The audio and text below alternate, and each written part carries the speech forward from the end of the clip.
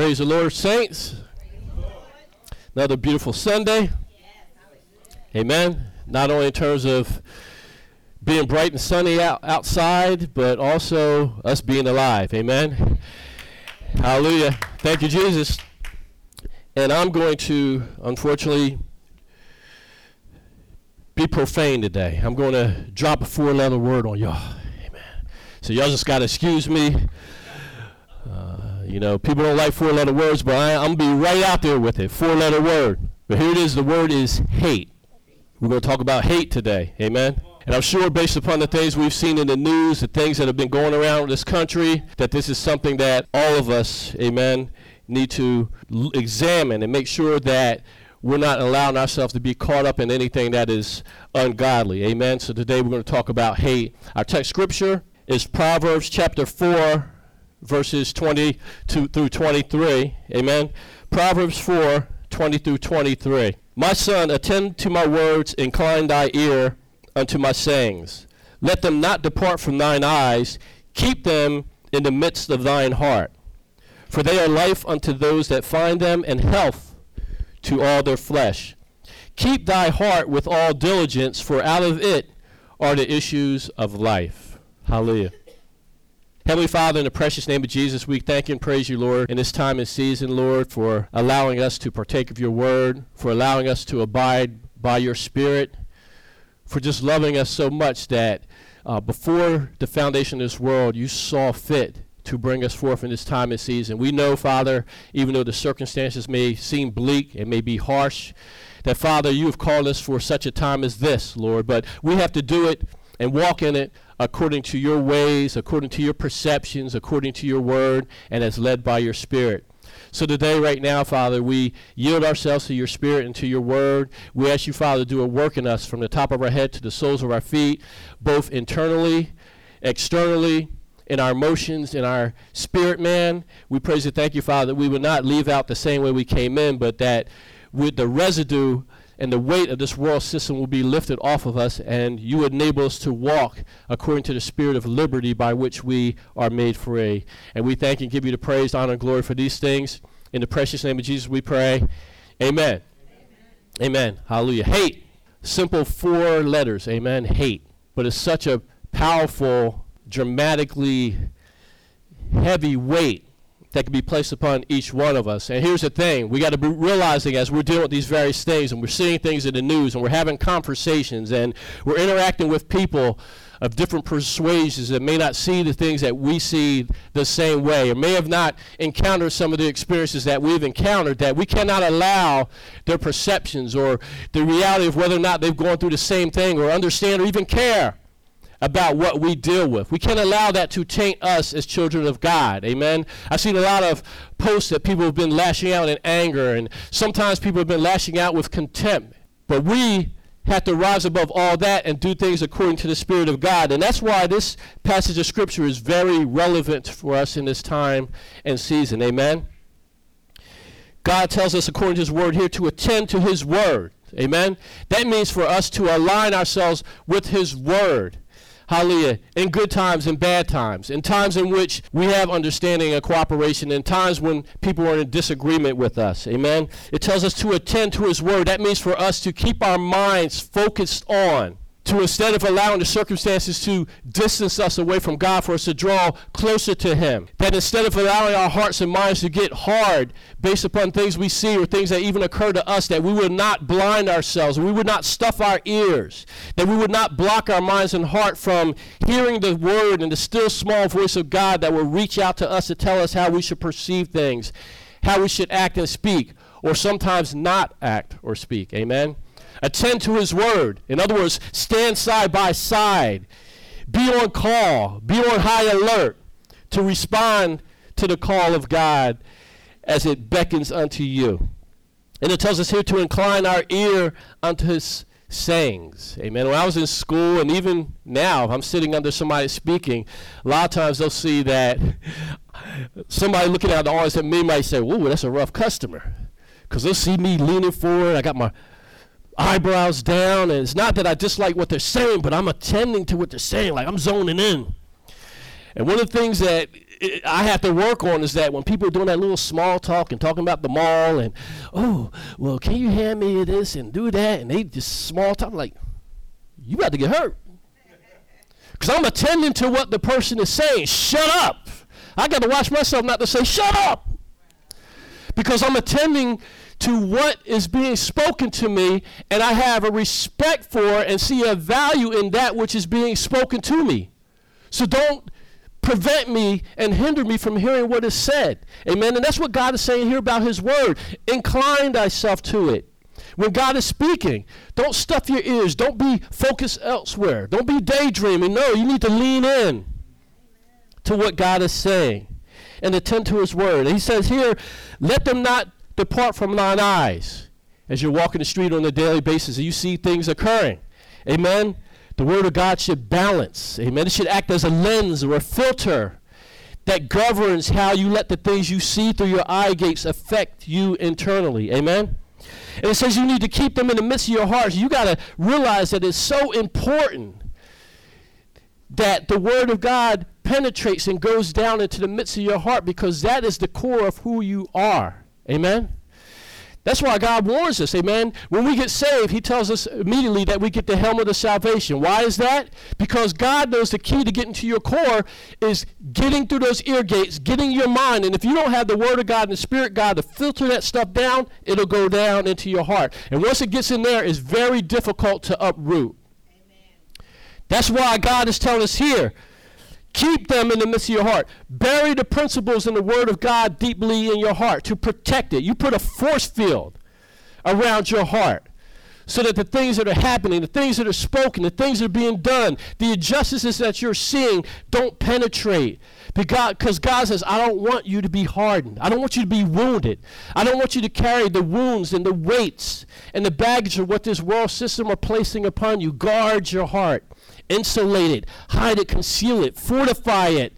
Put a fortress and a wall around it that is comprised of my word, so that the things, the darts and the fiery darts and arrows of this world system and the devil's attacks will not come in and penetrate you and alter the core of who you are. Amen? God sees you that precious. God wants you to stay that refined and that purified before him. God wants you to come before his presence, not having to get through all the muck and mire of all that stuff you allow to come in and even worse, come in and corrupt you. God says, I want you to stay pure before me. Amen? And how can we reach the world if we're just as hard as the world? We got to allow the word, amen, to continue to do that process of refining and reproving and performing surgery on us. So God tells us here, keep thy heart with all diligence. That word keep means to protect. Any of you that are parents, you know you protect your children with your life. And that child could get on your last begotten nerve. And you can even say that phrase that we never mean, but we say, I'm going to kill you. Wait till I get my hands on you, I'm going to kill you. And you can smack little Johnny on the bottom, smack little Susie on the back of the head, but let somebody else mess with them. Lord Jesus, we need to pray for the person that you're about to come into contact with, and pray that the Spirit of God settles you down before you can get your hands around their neck. In Jesus' name sometimes, amen? You got to protect your heart. It's a treasure, amen? It's a treasure trove of the characteristics and compassion of God. And God says, I want you to protect that thing. Realize that the devil gets in there. It's so hard to get delivered, and so many battles that you're going to lose once he gets down to that inner sanctuary of your being. Amen? Protect your heart. He also says here the word keep also means to maintain. You got to maintain your heart. You cannot be dismissive or small-minded and say, hey, I woke up last Tuesday and zippity-doo-dah, zippity, y'all happy and rolled out of bed like, I feel great. Glory to God. Thank you, Jesus. It's a great day. And then the next day, well, because I woke up with a zippity-doo-dah day yesterday, I don't have to guard my heart today. And then everything, let's face it, the day from hell. Yeah. And then, oh, my God, it was the way down. Oh, my God, what happened to me today? Boy, these people get on my last nerve. And you can't allow that stuff to settle in and become something that continues to circulate in your mind. It's something that makes you bitter and angry and hostile and despondent and depressed and disillusioned, to make you feel insecure and inadequate. Amen? You can't allow that stuff to get in there. Because God says, hey, if you let that stuff come in, it's going to start to filter down into your heart. So God says, you got to do maintenance on it. See, we don't find it a strange thing to go take our cars and get service. Once a quarter, or every 4 seasons, or every 3,000 miles, go in and get that oil change. You don't need tune-ups like you used to because of the way they're making the cars, but you got to get that oil change, you get the tires rotated. Why? Because you want the car to last as long as possible, or even if you decide to sell it, you want it to be of such a good value that you can get a good price or trade-in, when you get rid of it. You maintain that car because it's important to you. But why is it that we choose not to maintain the greatest treasure that you have inside you outside of the Spirit of God, your heart? You have to maintain your heart. Amen? So you wake up happy one day. The next you have a bad day. You got to do maintenance. You got to go into the Word of God and say, hey, I got to perform a diagnostic. Something's wrong in my system. Lord Jesus, I don't know what it is, but I know I'm agitated. Something ain't feeling right. I got to go in the Word of God. And that's why it says that the Word of God is the sword of the Spirit. And it says that through the Word of God, amen, it says the Word is a discerner of the thoughts and intents of the heart. You may not know how to diagnose yourself, but the Word of God does. And it'll get in there, and as Nikki says, it'll get in there and get rid of all that yuck. Or was it yuck? It'll get rid of that yuck. You got to perform maintenance on your heart. The word keep also means to obey. Sometimes you got to do some things in God that you don't necessarily want to do. And we could be just as mature as we want to be, but there's times where you got to go apologize or keep that mouth shut or not react. There's times where you may even feel a little embarrassed, or they're going to think I'm weak if I don't respond or retaliate or do something in response to what they did to me. But God says here, part of you keeping your heart is to align it to be in obedience with the Word of God. Amen? So this is a process that we need to do. And then finally it talks about to preserve or to conceal. You need to preserve your heart. You need to conceal your heart. Don't expose your heart to everybody, in other words. Because some people are going to pretend to be your friend, smile in your face, but it's like that song, smile in your face. All the time they want to take your place, the backstabbers. Backstabbers. You better watch it. Amen. Now you have front stabbers. And look at this thing, I just stab you in the heart and the forehead. Amen. You got to preserve and conceal your heart. So we got some work to do. Amen. And we look at the circumstances of all the things going on, like I said, in the streets and the news and conversations and stuff like that. It is even more crucial now that we keep maintenance upon our heart, minds, and spirits on a daily basis. I did a sermon on hate a year ago. As y'all know, we were in the midst of a series. I was praying the other day. And matter of fact, yesterday, I woke up and I was discouraged. Nothing bad going on in my life. Actually, things have been going good. But I woke up with a spirit of discouragement. It took a while for me to pray and listen to some praise and worship as I was doing yard work to lift it off. And the Lord showed me, he says, it's not you. He says, the spirit that's in the atmosphere. Right. Amen? You feel the weight of that. And then he said, you're not preaching on that series tomorrow. You're going to switch over to this because this is what's necessary in this time of season. You got to deal with hate. And none of us wants to sit there and say, not little old me. Okay, so why you flip out then? When somebody said something one time too many? Why'd you go off when they did that or said that the wrong way? Why'd you, put aside my Christianity? Well, first of all, how are you going to put aside your Christianity? Your Christianity should be too precious for you to ever put it to the side. What if you put it to the side and you die? Oops, I left my Christianity over there. You better watch the stuff you say. So we have to maintain our hearts. And the reason is the Lord placed in my heart that the enemy is using a mixture of daily conflicts, incidents in the news, fear of various calamities and other devices to separate us on opposite sides according to race, religion, culture, age, political beliefs, all kinds of stuff. Y'all wear blue, we wear green. It's almost like Dr. Seuss. You know, we got stars and they don't have stars on ours. Just ridiculous stuff. Amen? And it's about that ridiculous. Some of the stuff that people are having beef and controversy and about to kill each other. Man, I look on Facebook, it's daily assassinations. Daily. People just killing each other and don't even realize it. People that were friends for years and years, and it's one thing to disagree, but why you got to assassinate that person in your response? And see, that does not come out of nowhere. You can't write that stuff. You can't think that stuff. You can't say that stuff unless that stuff is buried down there inside of you. And man, and here's the thing. It doesn't matter whether the person does you wrong or not. The fact that you can allow that come out of you shows you that even before the conflict raised its ugly head, there was something already in you that was waiting to manifest. So we all got work to do.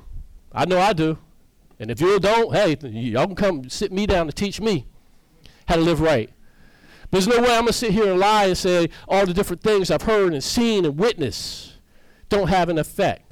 So as a result, I have to choose to keep daily maintenance upon myself. You know, they talk about the news phrase, breaking news. Oh yeah, it's breaking news. It's breaking the spirits of people. Amen? The latest news flash, breaking news. You watch the breaking news and you walk around. Another bad thing happened. It's breaking news. It's breaking people's spirits. It's breaking people's perceptions. It's breaking relationships between people that may have been friends for years.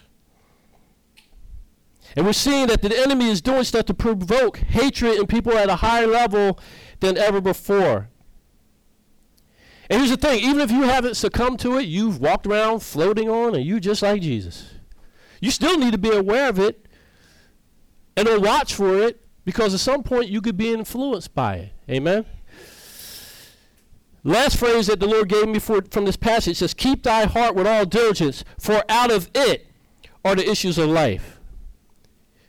Out of what? Out of thy heart. Or what? The issues of life. In other words, there's a current that flows out of you. Out of it are the issues of your life. See, the news, what people are doing and saying, all these different things going on, that's not what controls the issues of your life. God says here, for out of it, your heart is the issues of life. So Kelly and I can see the same exact thing. If my heart is corrupted and his heart is pure, and we both deal with the same horrendous thing, somebody says something nasty to us, because his heart is kept and guarded, the thing that flows out of him from that issue is, I'll walk in forgiveness. That was nasty. That was despicable. How can you speak to me in such a fashion? And even though he's hurt or offended, because he's guarded his heart, ooh, I felt the dagger. I don't want to be impure before God. Let me go back to the word. Lord, you got to help me. Lord Jesus. I was about to say, I was about to do, and the stuff I thought in my mind, there's a spirit of murder in there. Lord, you got to deal with me because I'm trying to keep my heart. And because he does that, he was walking according to the issues that were flowing out of his heart in goodness and purity and peace. The enemy throws a dagger to try to get him off course. But because he says, oh, I feel I'm going off course, let me dive, run with haste, go into the word of God to keep myself on the right track, he continues to flow in the current of God in the right issues of life. Now let's take the other side of the coin. I've allowed myself to be angry, corrupted. Don't matter if I said it to him, said it to you. showed any body language or anything like that indicating that I've got something buried down deep inside of me. Same heinous, ugly thing was said. He grabbed onto the horns of the altar. God, forgive them, forgive me, purify my heart, and let me continue to flow in the stream of your divine principles. I take that thing, and whether I said something back or whether I walked away, let's be real, pissed me off. I could kill that. I put my, you gotta be lucky people around. And I go home, and I sit around all day. And you know how we do. Oh, you replay that movie over and over. And you said something. You get back home. Oh, daggone, I should have said this. And you know what? And if I said that, I would have shut him down good. I would have made him look stupid. And then you get mad. Well, you know what? Him, and there was 5 people in the room. So not only am I a punk to him, but now they all think I'm soft. So now you really agitate. See that? Ooh. And you go around, and I don't go in the presence of God, and I let that stuff simmer and simmer and simmer. And then I go to bed at night, and I don't even go to God and say, Lord, take this burden off of me. And I wake up the next morning, and the next morning, and the next morning. Maybe not in the same situation, but day one person says something. The next day, Tony says something. Next day, Phil says something. And I keep piling on and on and on and on all the baggage of what people did to me. And I walk around Mount Vesuvius waiting to erupt. And then one day, I'm throwing names out there. I ain't got no offense against anybody. One day, I come along and Marnice says something that I don't like. Boom! Here comes, all of a sudden, whoo! It's going to be a volcanic winter. All this ash in the air and all this lava flowing in. And Marnice is like, where did all that come from? Because I not only get her for what she said, but I get her for what Tony did, and Phyllis did, and Mark did, and everybody else did. But then I had the nerve to say, oh no, I'm just walking in peace with God. No, you're not. No, you're not. And you got to realize, just as I said, that Kelly, when he did the right process, and even though he got jarred and got shifted off course, did the right process and went to the Word of God and kept himself on the stream of God in that current because what was flowing out of him is in alignment to the Word of God. The same way, if I choose to hold on baggage and stuff like that, man, that is a ship that is going down rapids, whitewater rapids. Then you get to the end, you go off the cliff. Then it could be a whirlpool in the middle of your ocean, and you just spiraling around and go down to the funnel. And at some point, you get totally shipwrecked. He said, "Why? How did I get here? I'm a good Christian." Oh, yeah, you are, but you're a Christian that did not process the stuff, and you did not keep and guard your heart. See, you got to realize the consequences, the price you will pay if you don't do God's word is so much greater than anything anybody can ever do to you. You got to choose that no matter what they do. It's not important enough to get me outside the will of God or what God has me to walk in and flow in this time and season. For out of it, your heart, are the issues of life. And here's the thing. That stream, that current that I said is coming out of you and out of your heart, not only are you riding the current of that thing, but guess what? Anytime you got a flood waters raging by, guess what? It grabs other stuff that go along with it. And that's why you'll see, oh no, don't mess with him. Stay away from him. Oh, he look agitated today. Clear out. Because you're not trying to get caught, you're not trying to get swept up in the wave of what that person is bringing into your life. So you may not want to admit it. Other people see it. Out of your heart flows the issues of your life. And here's the thing. The flow is in terms of your perceptions and how you see stuff, how you react and perceive things. I talk about it. I've said this a number of times. when we have ourselves seated in heavenly places, and when we cast down imaginations and we see things according to the Word of God, God elevates us spiritually so that we see things according to a God's eye view. So though I walk in the flesh, amen, I am not controlled, governed, defined, hindered by the things of the flesh. And instead, I'm seeing things. You know what? It's not about me and my flesh and how I feel right now, God.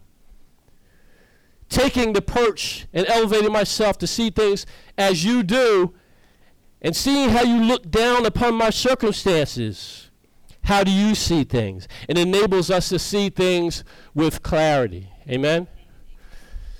Out of your heart flows the issues of life. And you'll even see that.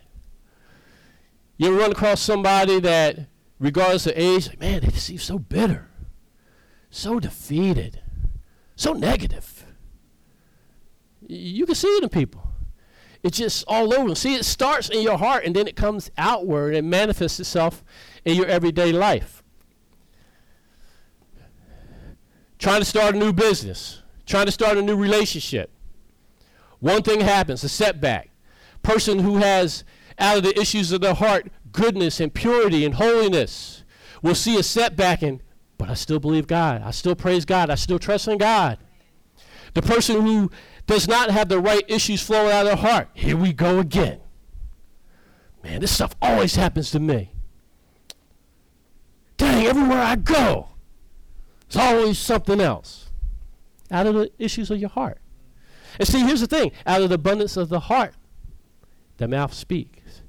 You start to short circuit, destroy, as I said before, commit spiritual arson out of the abundance of your heart, because that stuff is buried down deep. You start speaking forth ungodly prophecies over your own life. And you may have spoken something good before. I'm believing God for that new job. Praise God. Then you don't hear from them. See, they probably picked somebody else. Man, I killed myself trying to get that job. Bought a new suit, put on some cologne, drove an hour. Man, they took me through 4 interviews. Wasted all my daggone time. Didn't you just say, I'm believing God for that job? So where's all this? Wasted my time. You killed it. Sometimes God will even test you in that. I had a job, when I worked for Fannie Mae, not the candy one, but the mortgage one, they took me through 4 or 5 levels of interviews, starting with my immediate supervisor up to, I think, one of the senior VPs, multiple levels. And I didn't hear from them. No yay, no nay, no, hey, really appreciate your time, but what somebody else? Nothing. So I'm like, okay, just guess I didn't get it. I just moved on, didn't think about it. I think it was 9 months later, called me. We finally finished interviewing, and we'd like you to take the job. I literally had to be reminded what the job was. So the thing is, I could have been negative and speaking this, and, well, they only give you the courtesy to even contact you back. The whole time I was on the radar, they interviewed over 250 people. I was on the early part of the process. So, yeah, it might have been nice if they said, hey, Brian, still keeping you in mind. Didn't pick anybody yet, just be patient with us. They didn't do that. But the thing is, what was my mindset? See, out of the issues of your heart flows your life. It controls your perceptions in every part of your life. And that's why you can't allow hatred at any level to get in there, because it will literally govern the flow of where you go. And even when God tries to bless you with opportunities, it will taint the opportunities, because you'll see it from your wounds, from your hurts, from your anger and bitterness. So something God could be literally opening the door wide open. You won't see it for what it is, because you've got on the sunglasses of my anger, my bitterness, or my hurt, my wounds, my disappointments, my discouragements, my inadequacies, my insecurity. Oh, well, the list goes on and on and on. Keep your heart. Amen? So we're talking about the issue of hate today. You might say to yourself, I don't hate anybody. I just get agitated from time to time. I'm not hateful. Galatians 5, 1 through 9 says, stand fast, therefore, in the liberty wherewith Christ has made us free, and be not entangled again with the yoke of bondage. Behold, I, Paul, say unto you, that if you be circumcised, Christ shall profit you nothing. For I testify again to every man that is circumcised, that he is a debtor to do the whole law. Christ is become of no effect unto you. Whosoever of you are justified by the law, ye are fallen from grace.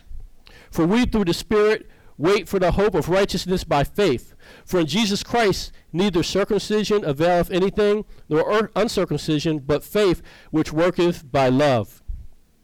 Ye did run well. Who did hinder you that you should not obey the truth? This persuasion cometh not of him that calleth you. A little leaven leaveneth the whole lump. Now, before I get into a couple of things I made as comments, one thing that actually caught me this time too, but faith worketh by love. I'm believing God for ABC, XYZ.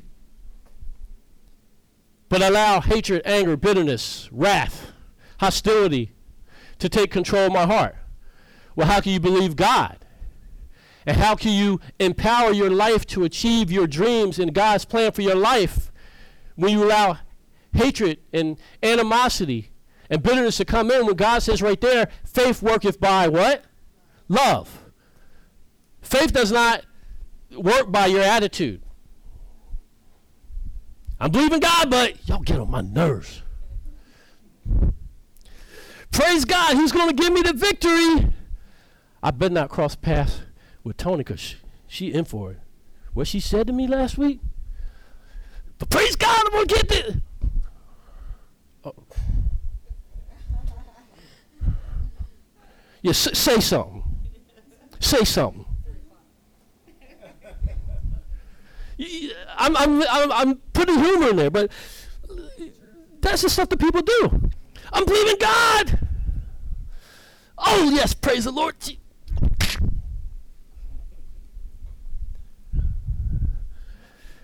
And that's why we got to guard and keep our heart, because it's easier for us to fool ourselves into saying, I'm keeping and guarding my heart, when a person that agitated you isn't around. But what are you going to do when they cross your path? What are you going to do when you wake up with them on your spirit in the morning? Are you going to pray for them, or like, seriously, I woke up with that knucklehead in my head? I hope, if you can hope something, doesn't matter if you finish the sentence or not. It doesn't matter whether or not you do something or not. If the thought that I wish and the end result of that sentence is not something positive, that shows you there's something in your heart negative and ungodly about that person. Stop justifying it. Stop stepping the issue. Stop trying to say, well, I understand I got this, but it's lame excuses. What does God say? Jesus had every right to be offended at all of us. And that's part of an ongoing process dealing with us. Lord Jesus, you dealing with us. God help you. He got to deal with us. Lord, just dealing with Brian Foss is enough. He got to deal with me. And didn't get to y'all. No wonder he ever lives to make intercession for us. You know, I make a joke, hey, it is finished, it's done. He's not weighted down by us. But I'm just using the analogy that we say, oh, well, we don't understand how much work it takes for me to forgive that person and let them go. Well, what if Jesus had the same mindset up in heavenly places? You know how much work it is to get over Mark and Brian and Kelly. God, do you see what Andrea did yesterday? Wait a minute, Andrea. Because the other one, our other friend is Andrea. You see what Andrea did yesterday? I mean, could you imagine if Jesus had that excuse? We would be horribly damned. I'm using the word from the Bible. We'd be eternally damned and cast out the outer darkness if Jesus made similar excuses. But what did Jesus do? He made a decision. And yes, he loves us. He's all love. But Quite frankly, it's like Tina Turner. What's love got to do with it? He chose to forgive us despite ourselves. And we, Jesus tells us in the book of Luke, he said, we want to be like him and follow him. He said, deny yourself and pick up your cross daily. What was Jesus' cross? Now, we're walking in the likeness of Jesus Christ. So if we're picking up a cross daily, we've corrupted the word and told ourselves, well, my cross daily is my daggone job I can't stand. Oh, these kids get on my last nerve. Oh, my husband, if only he get his life together. Oh, sister so-and-so down the street. And my neighbor, his dog keep coming in my yard. We think that's our cross. That is not your cross. That's simple everyday annoyances. We're walking in the light of Jesus, right? We agree with that? The cross of Jesus was taking the weight of a sin-ravaged world, putting it upon his back and lifting that weight off so that people could be atoned and see God and accept him for eternal life. That was the cross of Jesus Christ, taking somebody else's burden. So we're walking in the likeness of Jesus Christ. Our cross is not our mess and our frustrations. Our cross is in a similar manner to our Lord and Savior Jesus Christ, who said, greater works than what I did you shall do. Our cross is, that person gets on my nerve, let me lift that weight off so they can see Jesus. That is your cross. See, we corrupt the world to make, we corrupt the word to make it simple for ourselves. Define our own cross. That ain't got nothing to do with the cross. That is just trials and tribulations and little petty stuff to mature us and to test us to see how, if we as spiritual as we try to present ourselves to be. Those are not crosses. Our crosses is to take burdens off the lives of other people who can't see Jesus. And by us praying and interceding and walking in love and compassion, that weight comes off of them. The attacks of the devils, the blindness that the devil puts upon them gets lifted off so that now they can accept Jesus Christ as well. That is the cross we should be bearing, period. It ain't about them getting on your nerves. That is not your cross. Amen? That is your area for growth and development. Now, it talks in here, it's saying that we allow stuff. It says, you ran well. Who did hinder you that you should not obey the truth? See, there's stuff that we've gotten saved, we lifted off the yoke of bondage, and now we're walking in the freedom and liberty. And God says, hey, it's not about rituals, circumcision. That profits you nothing. You want to walk in me and demonstrate that the light of Christ and the Spirit of God is working in you? He said it's not about ritual, but it's by you walking in faith and love. And he said you ran well, but you let stuff hinder you. Anger, bitterness, frustration is not dealt with. Prejudice, things that happen, injustices that you allow to be in your heart. You don't process them right to lift them off and allow you to operate in forgiveness and to pray for the good of those who despitefully use and abuse you. And, they slap you on the cheek, you turn the other cheek. Instead of walking in the principles of God, you allow that stuff to get in. And Jesus says here, he asks the question, how'd you allow this stuff to hinder you? Like, seriously? Come on, you were running well. You were doing so good. What happened? It's a rhetorical question. He knows what did it, but he's saying, how'd you allow this stuff to hinder you from running well? You were running well. Now you've gone from running well to jogging to now you're dragging your foot, crippled with the weight of all that baggage you're carrying. That's the thing. You're walking with a self-inflicted injury. God said, I took off the yoke of bondage. Why'd you allow the yoke to get back on? And here's the thing. The yoke of bondage, if we're really talking about is a yoke, they were talking about oxen, is around your neck. You were walking according to the Spirit of God because you allow hatred and animosity and frustrations and bitterness to take root. Instead of being led by my Spirit, now you're being led by every whim and attack and device of the enemy. So God may be showing you opportunity is right ahead, but instead, because that person annoyed you, you're getting pulled into conflicts with them. Because that person frustrated, you're getting pulled over here. And God's saying the path is right here, really clear. But here you are being yo-yoed. They get on my nerves. They frustrate me. Oh, they make me so angry. Ooh, when I see them again. Look at everything that's being missed out on. And that's why Jesus is looking. You ran well. Come on. That's trifling stuff. I said earlier, giants don't let themselves get agitated and governed and controlled by gnats.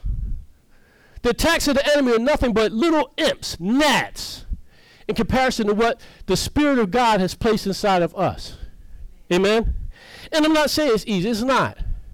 But the more you exercise the Word of God and obey the Spirit of God, the stronger you get and the easier it becomes. Amen? So he asked us, he said, hey, how'd you allow this to happen? And he said, don't you realize at the end of this, a little leaven leaveneth the whole lump.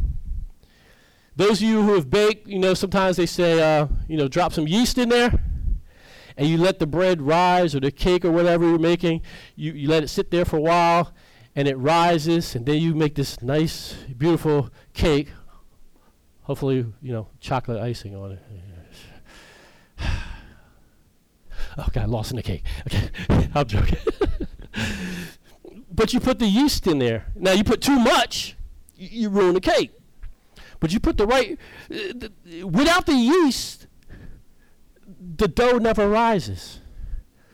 So something that small, a lot of times just a pinch, has that much impact that it took some dough that just laid there flat, just a little pinch of yeast caused it to rise up to this big loaf or a cake or whatever you were making. And so it is with us and our baggage and our wounds and our agitations and our frustrations and our malice and our hostility and our straight out hatred. A little pinch. That's why God warns us. He says here, a little leaven. It don't take a lot of conflict and hostility and negative statements and slanders and accusations. It doesn't take a lot to taint you and destroy or corrupt the whole being. Just a little pinch. A little dab will do you. Just a little pinch. And that's why it tells us it's so important here that we guard ourselves, as these things are occurring, as we see things. You can't sit back, in other words, and be complacent and say, oh, well, that bugged me, but, it's just a little thing. Only takes a little pinch. Guard your heart. Watch that little pinch, because that little pinch, undealt with, can grow into something large that controls, once again, the issues of your life. It's a funny thing that people don't see that. Little unforgiveness. And they don't see how a little unforgiveness may be dealt with that happened 5-10 years ago. They're still 10 years later. Man, it just can't seem to be successful in any job. All my relationships end this way. Every time I turn around, why does this keep happening? Well, probably some leaven back there that exploded and has infected the whole lump. And the word infected is a good thing. The word talks about a root of bitterness springing up. And it says, thereby many get defiled. Notice that? Many get defiled. Not just you. Defilers defile other people. And we as Christians, come on.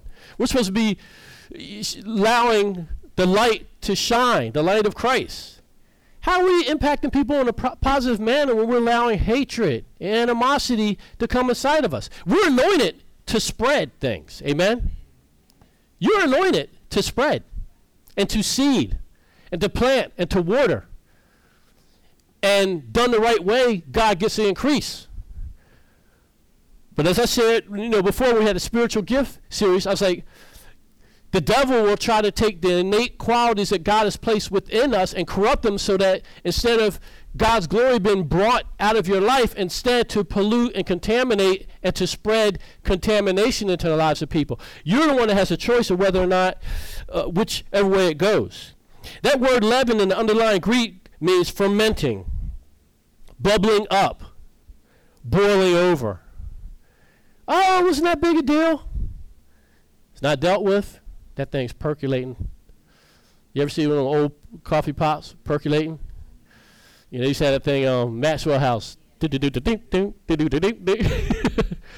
see the thing bubble over. Oh, some of that stuff inside of us is percolating. And just like that coffee when it comes out hot and will burn you, or that stuff percolating underneath the surface of you when it comes out, or it'll burn a lot of people. And people say, oh, well, I didn't mean that. Oh, yes, you did. Oh, yes, you did. I tell people, like, you know what? I might argue with you and get mad and say something, and I will apologize and say, forgive me for what I said, but I never will tell a person I didn't mean what I said. Oh, I meant exactly what I said. It may have come out the wrong way, but I meant exactly what I said. Because if it wasn't in there, it wouldn't be able to come out of you. It's just that the thing that triggered it coming out was your anger and frustration. But you meant exactly what you said. It's just the way it came out with the double-barrel shotgun. It was a little embarrassing after the fact, but the fact is, you meant it. So don't come here with this, oh, I didn't mean, well, yes, you did mean exactly what you said. You just weren't sitting down. Well, you know, when you come in and to the office and, you know, you take pens off my desk without my permission, that bothers me. You just wait until it irritates. You take another thing off my desk, I will choke you out. See, you're still either approach the gentle, well, would you please ask me for this? Or the me, do it again, I'll choke you.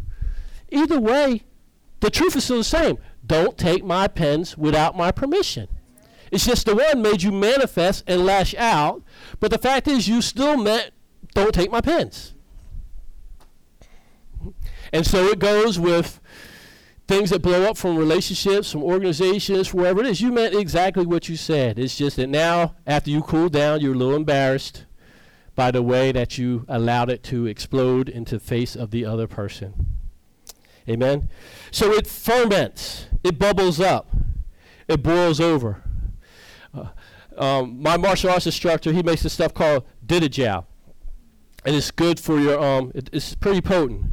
You just put a little on. You can have a bruise or soreness. You just take like a little Q-tip and rub it on. If I got a bruise or something like that, a couple of days, it's typically gone because it's so potent. But there's this process he goes through in making it.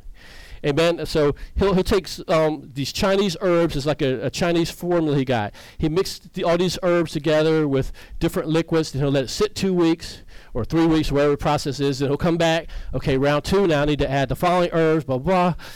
He takes us through this whole process to make it potent, and then before it's ready to use, it has to be made in a glass container so it can't be contaminated from external stuff. And he puts it in darkness. So matter of fact, I bought a gallon of it before it was ready. So he actually put a label on here, don't use this until such and such a date, and put it in dark. So right now it's sitting in my house in Pam's cedar closet downstairs, pushed all the way back in the dark. So I'm like, I always joke, I was like, by the time I get through this gallon, I was like, this thing's gonna cure AIDS. Like one drop, bam. AIDS, cancer, hemorrhagic fever, no problem, I got Didajal. but here's the thing. It becomes potent through the process of going through various stages and fermenting. It becomes more potent through that. And once again, so it is with our inner frustrations and agitation and things that are percolating beneath the surface. They become more potent, more pungent, more powerful. Used the right way, the gifts and talents inside of us can do great things, but things that bury themselves down deep, that become more potent, that are not dealt with by the sword of the Spirit and the Word of God to pull that stuff out. And by using the Word of God to cast down every imagination so we don't obsess and keep rehearsing what they did and what they said to me and what I should have done and said. And we just rehearsing. And they could have said one small thing, and it now is this titanic thing that you're ready to fire the nuclear warheads.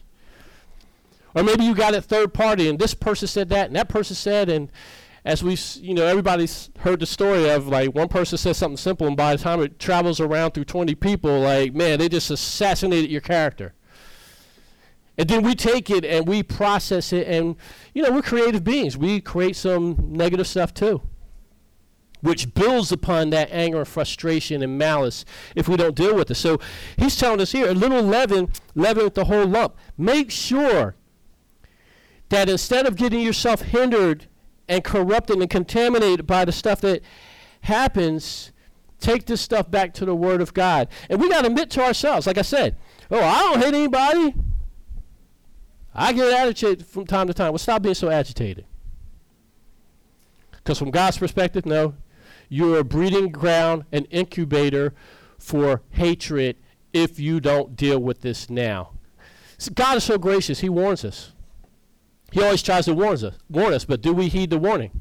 And we all try to sit there, oh, I'm not capable of that. He goes to Cain. Why's your face down, man? I'm paraphrasing. Well, why are you drooping the shoulders of your face? You looking all discouraged. What's wrong with you, man? And don't you know that if you do the right thing, I'll accept your sacrifice and we'll be in right standing and everything will be back to normal?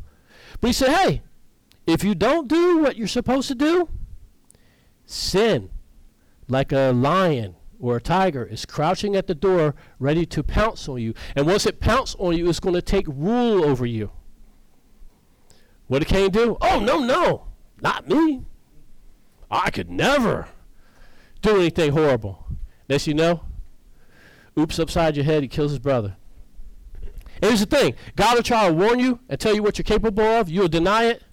And then the very thing you say you're not capable of, you'll do. And then when God came to deal with him, he said, oh, but somebody's going to kill me. Well, you just killed somebody. It's funny you concerned about murder now, huh?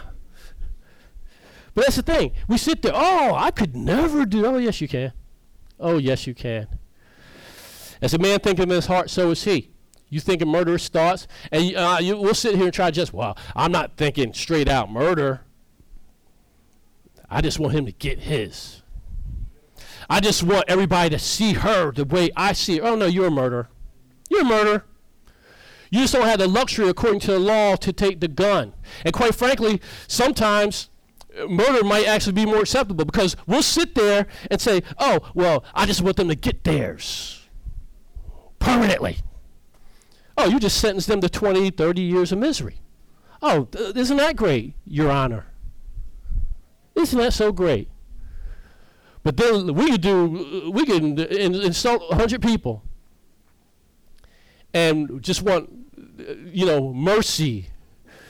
We want a full pardon. And I've said it before. The people that hold grudges the most, isn't it funny they never want to apologize for anything? I've really seen that. Every time somebody says, oh, well, I need to talk to somebody about this, and I'm mad at this one. And so-and-so owes me an apology, and just go back and forth. You just got a full roster. You got a whole accounting firm keeping a tally of everything everybody does to you. And then we sit down and try to have a mediation session, or somebody will say something, they'll do something to you, and you apologize for 100 things. I'm so sorry. Tears in your eyes. I'm so sorry I hurt you. Oh, please, just forgive me. And they won't turn around and give the courtesy. Well, you know what? When I said this to you, I apologize too. They'll sit there and accept every one of your apologies and never give one. Or if they do something to somebody else, oh, we're so-and-so. They just talked bad about me, gossiped, assassinated my character, stabbed me in the back, did this or that. Trying to sit down with the pastor or trying to sit down with a group of mature believers and hash this conflict out. Where they at? Oh, I guess they went to Betson's. Somehow they're nowhere to be found when they're the perpetrator. Oh, but God help the world. Oh, if they step on your shoe or walk too close to you, so offended, but never want to apologize for anything. It's the height of hypocrisy. Everybody got a tone for what they did to me. Oh, me. Just a bitter Cardassian. Self-absorbed. Oh, it's about me. All eyes on me. Everybody apologize to me. Me. Where's Jesus in all your me's? Amen? Where's Jesus? You want an apology, you should be the first to apologize. I tell people all the time, I say, I have no problem whatsoever. Look, I know I could be sarcastic. I could be abrupt. I could be short sometimes, especially if I'm focused on something. But one thing you never see anybody say, Brian won't apologize to you. I'll apologize just like that. I have no ego whatsoever. And sometimes it'd be like, I really didn't do anything, but you know what? I ain't got time for the beef. Tony, I'm sincerely sorry for what I did to you. Please forgive me. And I could be sitting there like, what's she talking about? I didn't do nothing to her. I didn't say this. I didn't do that. And matter of fact, quite frankly, she did this 2 months ago, this 5 months ago, and I ain't like when she said this, and she looked me the wrong way there, and I'll sit there and apologize and don't bring up none of the stuff that happened to me. That's the thing that amazes me. People don't know the kind of grace that Pam and I give, like, we'll sit down with apologies for this and that, and half the time we're doing stuff according to the God and the Word, or what the Spirit of God specifically tells us prophetically about somebody, and we go in and apologize, and then realize, like, okay, well, you said that, you did this, you disrupted that, all kinds of stuff they did, and they never hear about it. And the thing is, I don't need it, because quite frankly, I take it to God and let Him take the weight off. I had a situation before, somebody really hurt me spiritually, like major thing, and the person ended up apologizing to me years later. But the thing is, because I had dealt with it according to the Spirit and the Word, by the time the apology came, I didn't need it, and the Lord showed me the other person needed it. They needed to come to me. I didn't need it. I was good. I honestly was totally, perfectly fine with never doing it. But I will say the person, just the most honorable way imaginable, with witnesses, took me to the side with witnesses and said, I sincerely apologize. I misunderstand this. I judge you harshly, blah, blah, blah, blah, blah. Apologize to me. I was like, look, to this day, we're great relationship. Amen? But the fact is, I processed and did the work according to the Word and in the Spirit of God. I didn't sit there, oh, woe is me, and what they did to me. Jesus, woe is me, what did Brian Fox do to me? See, we put Jesus in the midst of our mindset and said, oh, what if we change the situation around instead of what this person did to me and how I feel and me, oh, poor me, oh, victim me, oh, I deserve apology. And I can't allow the weight of what they did to me to come off until I get those words. Come on. You're Bible-believing, professing Christian? And you're so much in Christianity 101 that I can't forgive unless they come to me? Seriously? And you think you got any kind of anointing in your life, any kind of power to impact people, and you're so caught up in this petty stuff that somebody has to apologize to you or else, and you're not going to allow them to be liberated. Because as long as you're holding something against them, there's an ungodly connection there that needs to be cut. And guess what? If that connection's there and you don't leave it on, you can try to move on to God, but you got something pulling you. Amen? You got a weight of baggage connected to you that you might move forward in God, but you won't move as fast and as far as you would have as long as you're dragging that weight. You don't believe me? Go out in your car today. I can't do it with mine because it's got electronic parking brake. But if you got a car, well, I could try it. But if you got a car with the old manual pull-up brake, just pull up a little bit and hit the gas. Put in drive and hit the gas. You'll feel the pull of that brake holding you back. What do you think the weight of your sin and agitation and animosity is doing? Oh, you might move forward. You might be in drive. But you're wearing out your system. And you may not be able to brake when God says brake because you burned them out. So regardless of how we may feel, we can't allow stuff to get buried down into our heart. We cannot allow bitterness to come in. We cannot allow stuff to fester beneath the surface of our hearts and our minds and give justification to it. We have to let those things go. Amen? Hallelujah. I'm going to share one last one. Hebrews 12:14 and 15. Follow peace with all men and holiness, without which no man shall see the Lord. Looking diligently lest any man fail of the grace of God, lest any root of bitterness springing up trouble you, and thereby many be defiled. Actually, I mentioned this before, a root of bitterness coming up. As we see here, it says the root of bitterness will spring up.